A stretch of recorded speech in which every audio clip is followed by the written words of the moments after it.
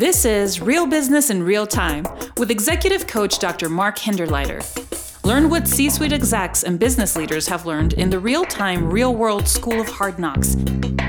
And now, here's your host, Dr. Mark Hinderleiter. Hi everyone, this is Mark Hinderleiter. Welcome to Real Business in Real Time. My guest today is Dr. Gary McGrath. Gary's a former Army officer, so we thank him for his service. Currently, Gary's an executive coach, keynote speaker, and a certified speaking professional with the National Speakers Association. Gary's a podcast host and CEO of a company called Statarius. We will ask him what that means here in a minute. Their mission, their purpose, is making good bosses into great leaders with compassionate accountability. Dr. Gary is the creator of the Leader Step 7 leadership development program that includes selection, assessments, training, coaching, mentoring, and team building. Dr. McGrath is the author of 2 books, Mastering Sales Leadership, Learning to Herd Cats, great name, by the way, and A CEO's Journey. Gary's senior leadership experience, along with these academic credentials, make him a leader worth listening to. So, Gary, welcome to the show. Thank you, Mark. Looking forward to talking to you and explaining what Statarius means. Well, why don't we just start there? Tell me about that name. Well, when you look nowadays for the name of your company and you want something different, it's really hard to find a .com that somebody else hasn't used. Yeah. So I delved into Native American languages. I delved into Greek and I delved into Latin. And I found this Latin word called Statarius, which means to stand firm. Okay. And being a leadership consulting firm, I kind of like that. And since I had 6 years of Catholic school growing up and a little bit of Latin in my background, it just felt right. So there you go. Well, you're the only person I know that has a company by that name. So it's good to be unique. Anyway, welcome. Thank you. I noticed on your website and your LinkedIn page, you talk about this purpose, making good bosses into great leaders, which I love. But I'd like to kind of talk about the other side of the coin that doesn't get talked about very often, and that's bad bosses. Yeah. So I guess just first question, Gary, is in your experience, and I've certainly experienced it too, and so have a lot of the listeners, what's the impact of bad bosses on people and culture inside a firm? In a word, devastating. Yeah. When I meet people and they ask me what I do, I ask them if they've ever had a bad boss. And most people say yes. And I say, well, I get rid of them. And our mission is to get rid of bad bosses by making them good bosses and hopefully then make them into good leaders if we can. If we can't, I'll do everything I can to get them in an individual contributor's role or get them out of that role because bad bosses can be downright devastating. Yeah. It's a multiplier. When you have a leader, a boss, a manager, a vice president, a president, owner, whoever that might be, their daily activities affect both the efficiency, the effectiveness, and the emotion every single moment, every single day. And I've had leaders who are so passionate about their work, they're bad bosses that show frustration and anger because of their passion, without really understanding the power of connection with humans emotionally. And I was talking to the CEO of a large business, about 2,000 or 3,000 people in the company, one of the largest construction companies in the country, and very, very caring man, but also at times because he had gone through some challenges in his leadership of this organization where he was the owner, and it almost went bankrupt a couple of times. So when things went south, he would get emotional. He would get angry when people made mistakes. So when I was coaching him one day and I was talking to him, I said, do you understand the negative impact that you can have because of the power that you hold in your hand as the owner? You hold this person, this human being's livelihood in your hand. So when you get angry and frustrated and they're thinking, survival, fight, flight, or freeze. I need to get away from this because I'm going to get fired. And they know you have that power. And he stood there and he looked at me incredulously, Mark, and he said, but I'm not firing people for making mistakes. I said, I understand that, but they don't know that in the moment. They just feel that intense emotion. And not only that, but physiologically, you're creating stress that releases cortisol. And that cortisol and that adrenaline and all those hormones that are released has been proven to shorten our lives. I said, you realize that if you do this over and over and over again, you're slowly killing your employees? And he literally, like I punched him in the chest, stepped back and said, I never looked at it that way. I never realized. And I said, I know that because you really do care about your people.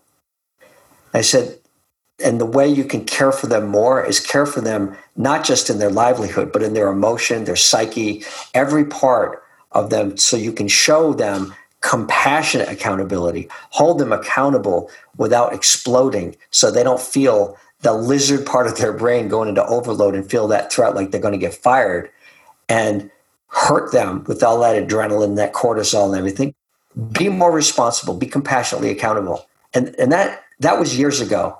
And he has done that. He has shifted to the point where his leadership team have talked to me, where I've coached a lot of them, and said he doesn't blow up anymore. That's awesome. I don't know if your experience matches mine. When I've seen bad bosses, and I've seen a lot of them, there usually isn't malice in their heart. There's just unawareness. Most of the time, there's a lot of reasons for it, but of how they're impacting people, how they're coming across with people. Is that kind of what you see? Well, at the core of our Leader Step 7 program is awareness. That is one of the fundamental things that we focus on. And as I always say, we get rid of bad bosses. And most bad bosses aren't bad bosses because they want to be a bad boss. They're bad bosses because they don't know how to be a good boss. And we teach the how. If you want to learn what to do, and a lot of these bosses that are challenged have read all kinds of leadership books. You talk to them, I've read this book, but they're not applying it. They're not learning how. And the best, fastest way to learn how is to get a coach who can honestly and credibly and trustingly talk with you and let you know the truth about the impacts that you're talking about if they're not aware of it. Help the person become more aware and work on that deeply with them so that they can show up as a good boss and then a great leader with time. Yeah. Would you dig into that a little bit more, Gary? What's that look like when you work with bad boss and at the other end of that engagement, they've really made some big improvements. So what's that process look like typically? Well, I'm glad you asked that because that's what my second book is about, A CEO's Journey, The 7 Steps of Intentional Leadership. And I often ask people, if you want to develop leadership capabilities, leadership skills, leadership growth, where do you start? Where do you start? Yeah. And I said, well, you start with step one. In my book, you start with step one. Step one is purpose. And the first component of purpose is a personal mission statement. Now, I learned this when I worked for the Covey Leadership Center back in the 90s, and I was trained in 7 Habits of Highly Effective People. And we wrote personal mission statements, and we worked with executives back then, and they still do that today, and it's great work. And I can remember in some of these ad hoc speeches I would do surveys and ask people to raise their hand. How many people here have a personal written mission statement? It's written, it's personal, and you keep it with you. And it was about 8 or 10% back then. Yeah. Today, it's less than 2%, less than 1% sometimes. 1 out of 100 people have a personal written mission statement that they use and help guide them. The mission statement becomes your anchor of authenticity, your reminder of accountability. So the first thing that we always do with leaders is ask them if they have a personal mission statement. And if they don't, that's the first thing we do when we're coaching them. Help them write it. And writing that mission statement could take a week or it could take 6 months. It depends on the person. It depends on how deep they have to go. But it's a statement not of what you want to do in your life, but how you want to live. How do you want to show up every day? And that's why I knew with the leader that I was working with who was getting frustrated and getting angry. And I said, I understand all of those things. I understand the fear that you're in, that the company might go under again. I get that. But you don't get to abuse people because you're struggling with an emotional challenge. That is destructive. And by making him aware and then making him, first of all, accept the fact that he needed to improve, he understood that, then almost the first thing people say to me is, well, how do I do that? How do I change? Let's use your compass, your daily compass with a mission statement to remind you. And I always like to say, Mark, that that mission, how important this mission statement is.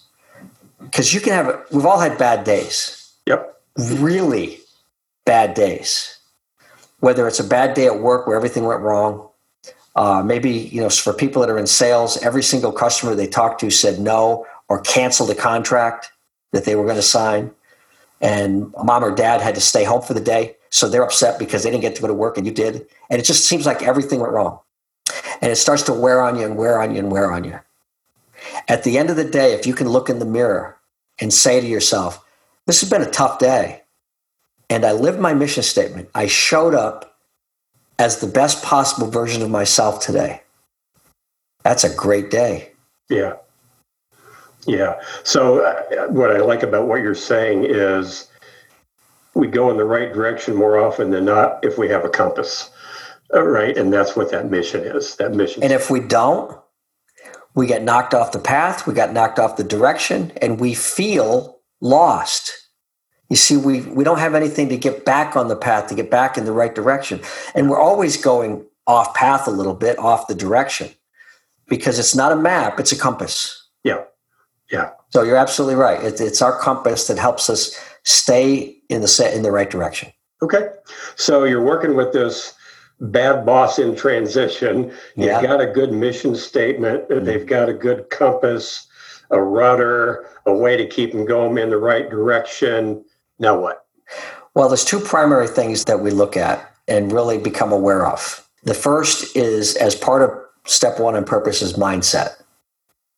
And if they will write a personal mission statement and start living it, then they probably have a growth mindset.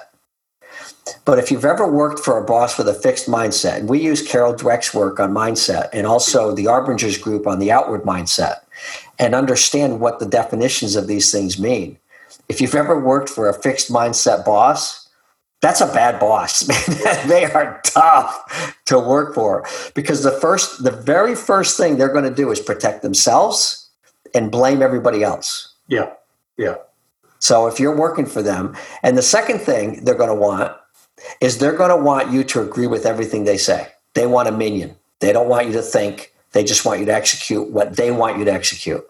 So it's very demeaning again. So we look for a growth mindset and understand we are all mixed in our mindsets. Yeah. It's a matter of degree. How much can I move towards being growth in terms of being a lifelong learner, that when I make mistakes, it's not a personal affront to me. It is a way for me to learn. There's one more thing I learned to not do. So, the growth mindset is important. And the second thing is the first thing that we actually assess or measure is emotional intelligence. Yeah. Emotional intelligence is the only one of two scientifically measurable characteristics of leadership effectiveness. There's only two that we know of: emotional intelligence and cognitive judgment. The ability to make good judgment day in and day out, but also under pressure, but also to do it with emotional intelligence and an emotional stability is necessary for a leader to be able to lead. Yeah. So what's your experience with the correlation, Gary, of low emotional intelligence and bad boss? How strong is that correlation? Very high. Yeah. Yeah. Because so I like to use Daniel Goleman's work on emotional intelligence, kind of the father of emotional intelligence, and there's several models out there that people talk about, but the first aspect of it is self-awareness and knowing my own emotional state, and self-management, being able to manage my emotions. Social awareness, being able to view, understand, see, perceive the emotions of others or a group of people, an individual or group. And then relationship management, to be able to take all of that in the moment and be able to, with self-awareness, self-management, social awareness, be able to apply a communication style with someone that is effective and understanding and compassionately accountable. There's a lot there, okay? When you have low emotional intelligence, you're not able to do any of that very effectively. You don't pick up on the nuances when you ask somebody to do something and they get a look on their face. I was just talking to a leader yesterday, and he said he was having a meeting. It was a very important meeting with his leadership staff. And his vice president of operations, during one of the comments that he made, got a little smirk on his face. And it wasn't a time when that smirk was probably should have been there. Yeah. Right? So there was an incongruence with that. And I said, so what did you do? And he says, well, he might have been thinking this, and he might have been thinking that. He's smirking now, and he's going through, and I'm like, okay, and then what? And he says, well, no, maybe I'll talk to him later. I'm like, okay. So I started coaching him around that. And I'm like, why are you wasting so much energy trying to figure out what he's thinking and what he's feeling when he's somebody you work with and and his office is right next to yours? Go next door and ask him. So I was kind of interested on why you were smirking at that moment. And, for all I know, he'll say, he'll talk about, like I'll talk about my dog. I don't know. For some reason, what you just said reminded me of Bailey, my dog. And I started to smile. Had nothing to do with the meeting. Yeah. So, but emotional intelligence is being able to, in that moment, recognize that. And I asked him, why is it important to follow up with him as the CEO of the company? And he said, to make him aware that I noticed. I'm like, exactly. Just that you noticed. And if there's an incongruence and you recognize that incongruence in the moment, I've done this in coaching. I know you have, Mark, where somebody will do something that you weren't expecting to see in their face. And you go, well, what's that look? What just happened there, right? Yeah, exactly. And they're like, what, are you reading my mind? How do you know that? People don't even know what their facial expressions are, but it reveals what's going on. Their eyes reveal. We need to listen with our eyes. Absolutely. So, yeah. Yeah. I learned that playing poker as a young man, right? Is look for tells. Yeah. Yeah. So, with IQ, Gary, I've been reading recently, last couple of years, is neuroplasticity and the kind of the philosophy that IQ is not as fixed as what people used to think. Yep. What's your take on EQ? Is that relatively fixed, or can, with good coaching, can people move the needle on their EQ? Oh, it's not fixed at all. Okay. And there are slight improvements that are starting to be able to prove with IQ. But the other part of that is that I just was looking up at some of the recent research because I stay up on neuroscience and the brain.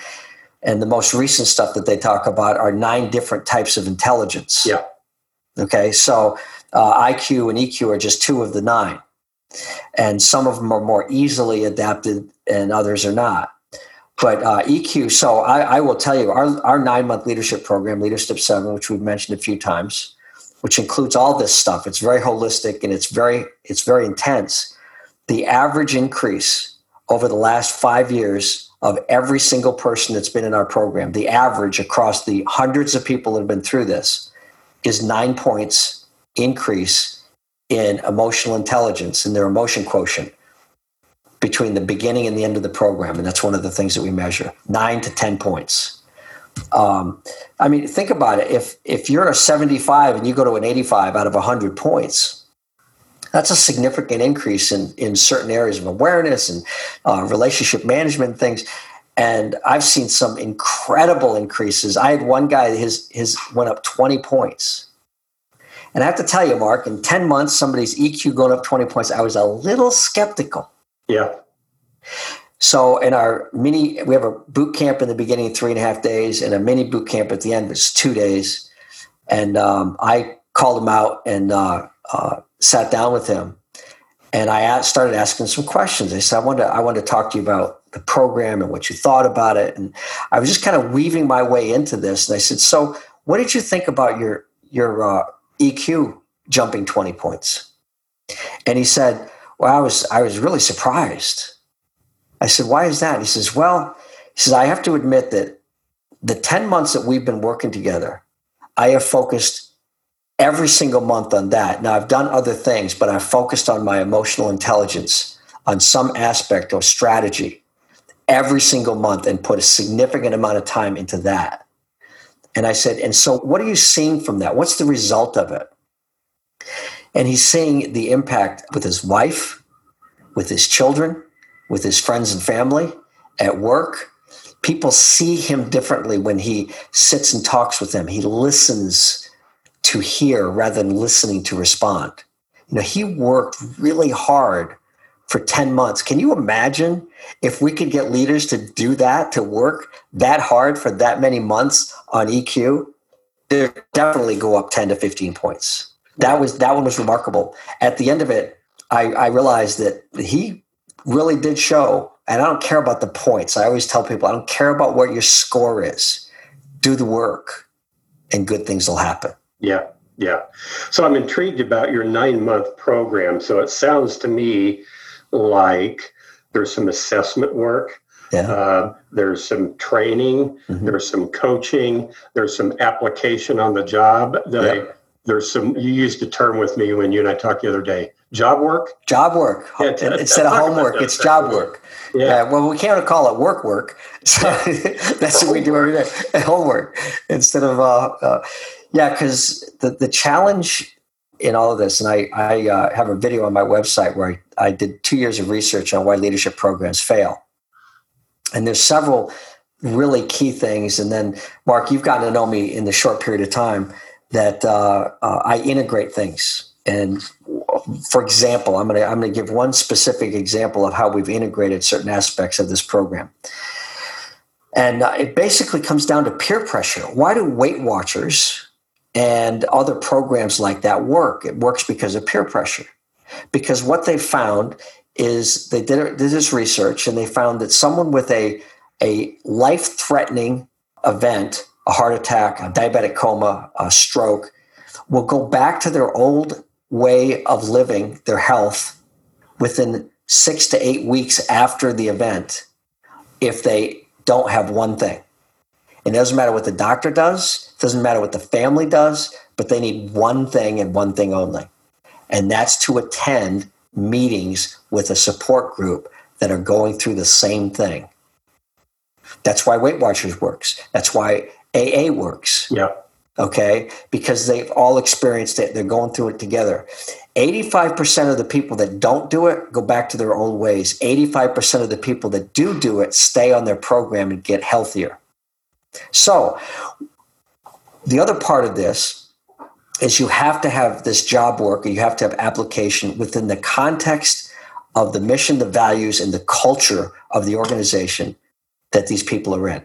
So you can't go to a 1-week program with American Management Association. They're great programs to kind of hone your skills in certain areas, but it's not going to make a cultural difference. Our program immerses a group of people, 12 to 18 people into the organization, a cross-sectional part of the organization. You can run multiple programs at the same time. But they start to support each other. And then they have teams within that. Like if it's 16 people, we have 4 teams of 4. And these cohorts meet regularly, at least once a month. And a lot of times we find out they meet multiple times during the month. And they support each other. They help each other. They remind each other of the work that they're supposed to be doing on the job. Are you coaching anybody? Are you using your emotional intelligence strategy of self-awareness? How are you feeling right now? They'll ask them, they'll hold them accountable to it because it's peer pressure. And oh, by the way, Mark, we measure everything, not just the EQ, but we do things to measure activity level and commitment as they go through. Like, for instance, if they meet as a cohort, they earn 25 points once the meeting minutes. So they have to run a meeting, they have to fill out minutes, and they have to send it into my assistant. It gets documented, and it gives them 25 points into the end game.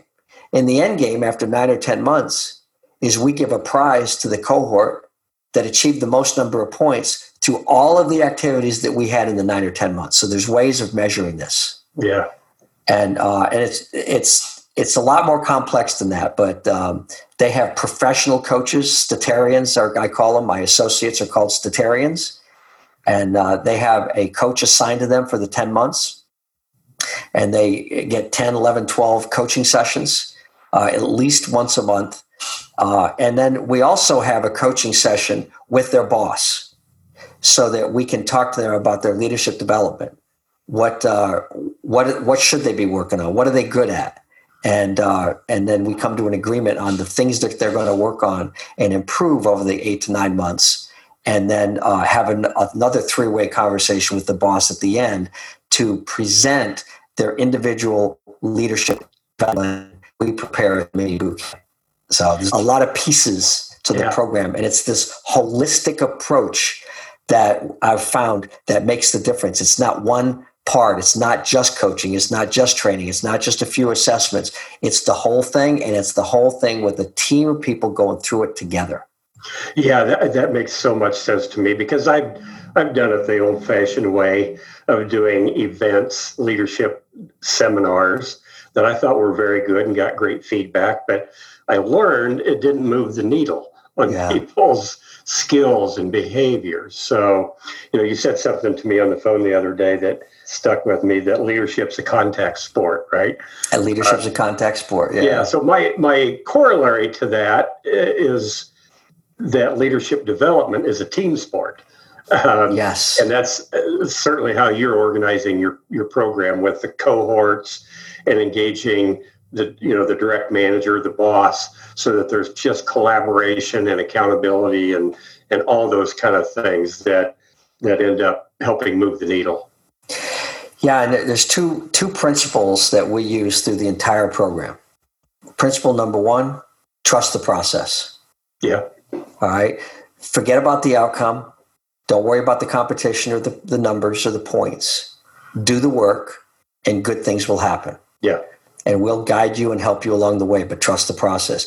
Our agenda for our 3.5-day boot camp can be written on 1 page. It's a list of topics. This is what we're going to do from day 1, day 2, day 3. And for some people that really want to know minute by minute what's going to happen, that's a challenge for them. And we just tell them, you need to trust me. Trust the process. We know what we're doing. You're in good hands. Nobody's going to get hurt. Okay? Trust the process. The second principle, leadership is a responsibility, not a position. Yeah. Positional leadership, positional power is fleeting. It only lasts for as long as you hold on to that position, or people that recognize the power that you have. But personal power is enduring. When people trust a leader and trust them personally, they will do anything to help achieve the goal. So what we teach is leadership is a responsibility, not a position. When you have the position, your responsibility to the people is greater, but it's still a responsibility that is held in your person, not in your position. Yeah, yeah. Yeah, I mean, that just so resonates with my own experience too. 35 years in the corporate world before I kind of embarked on leadership development, executive coaching. The best bosses I ever worked with were authentic, right? Integrity, self-aware, cared about people's development, cared about their development. And, like you said, had that growth mindset versus know-it-all. It's all about me. I'm the boss. I had my first corporate job, Gary. It was a fairly good-sized company, and the CEO was the 100% shareholder. He owned this company, right? And the urban legend was somebody asked him about the organizational chart, and he said, "Well, I'll tell you what it is. There's me and everybody else." Yeah. Okay. Well, I guess if you own the company, maybe people will tolerate that, but not today's workforce. They want better bosses. They want career paths, and they want a purpose. Is kind of the research that I see. They want to work for a company that has a purpose that they resonate to. So all the things that you're saying are just really resonating. Yeah, it's great points. So just another model that I love to use is from Daniel Goleman in his book, Social Intelligence.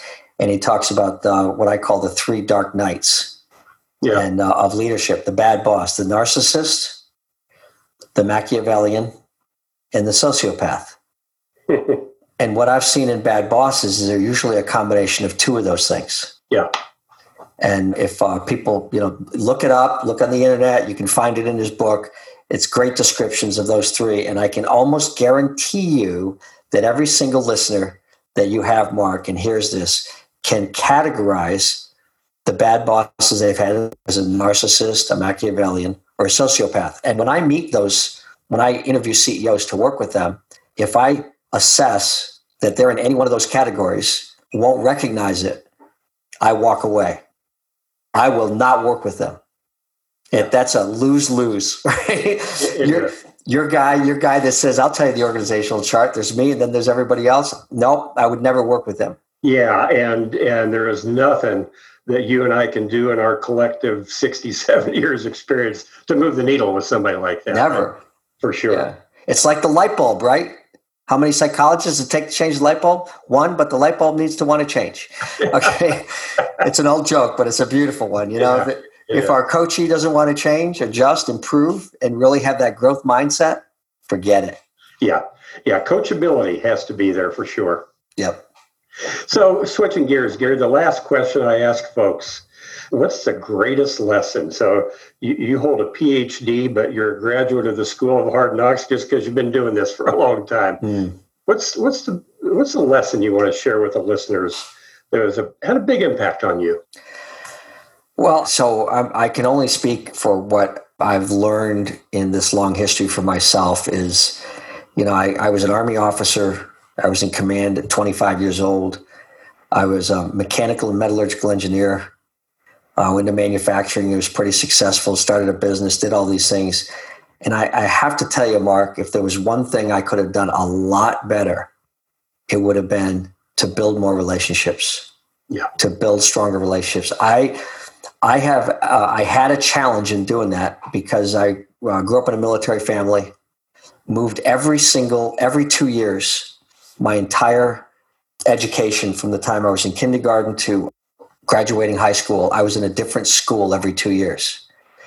So I made great, quick friends, but I have no childhood friends. Okay. Now, I will say that one of my best friends, I always talk about Tom Cross, is former Marine, and I just got to reconnect with Tom.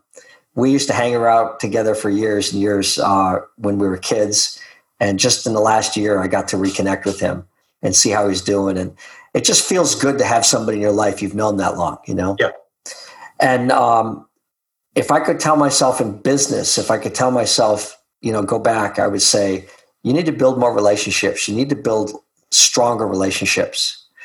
And my last 20 years, I've spent a lot more time. When I moved to Raleigh, North Carolina, I made it a personal commitment to start building friendships and relationships here, and have done a much better job in this, what I hope is the final move I'll make. I've been here almost 20 years now, so hopefully I'm not going to move again, and have some great, great friends and relationships. And my best client is Baker Roofing Company. I've worked with them for 12 years now.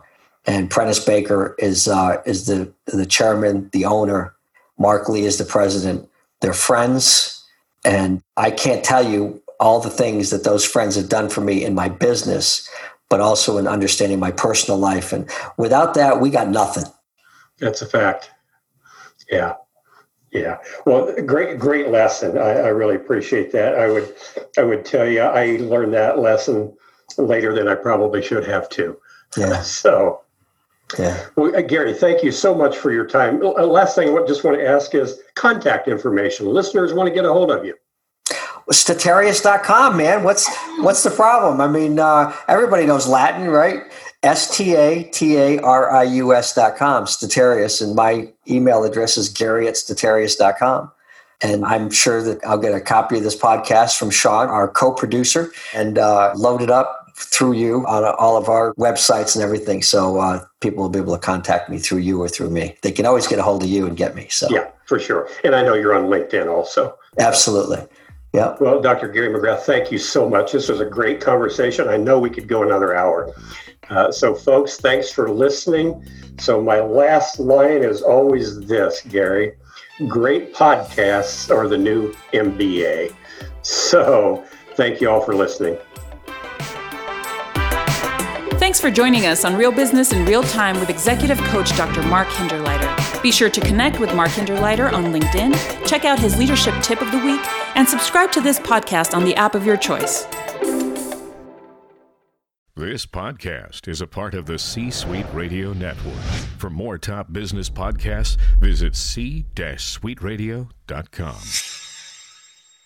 This podcast is a part of the C-Suite Radio Network. For more top business podcasts, visit c-suiteradio.com.